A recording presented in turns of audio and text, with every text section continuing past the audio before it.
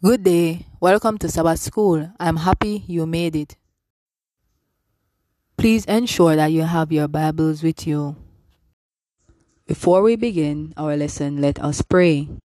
Heavenly Father, as I come before your throne in the mighty name of Jesus, I pray that you will bless those who are watching or listening to this video, and that this video will be a blessing to them and inspire them to want to know you more.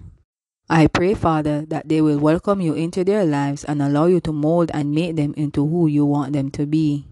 I pray you will bless them and help them to be a blessing to those around them. In Jesus' name I pray. Amen. The subject for today's lesson is Ibzan and Elon. Our scripture reading is taken from Judges 12 verses 7 to 12. Let us listen to our scripture reading, which is taken from Judges 12 verses 7 to 12. Our scripture reading is taken from Judges 12 verses 7 to 12. And Jephthah judged Israel 6 years. Then died Jephthah the Gileadite, and was buried in one of the cities of Gilead. And after him Ibzan of Bethlehem judged Israel.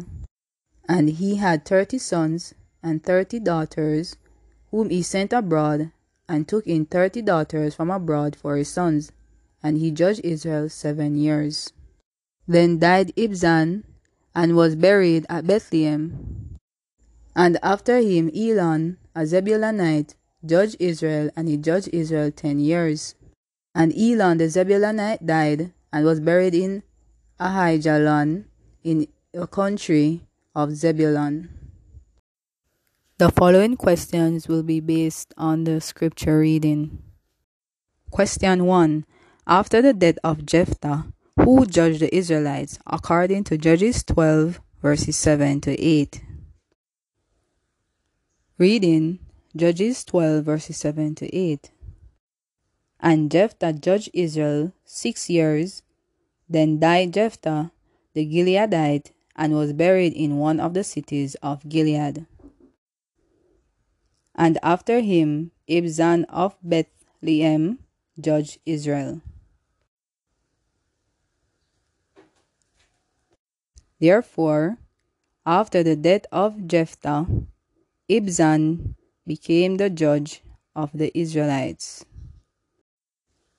Question 2. How many children did Ibzan have according to Judges 12 verse 9? Reading Judges 12 verse 9.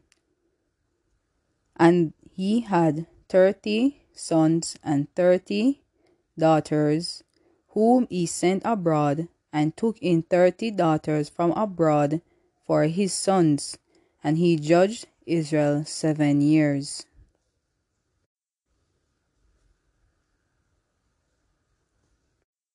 Therefore, Ibzan had 60 children.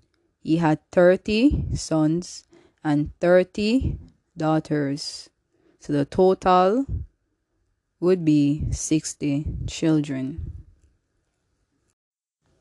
Question 3.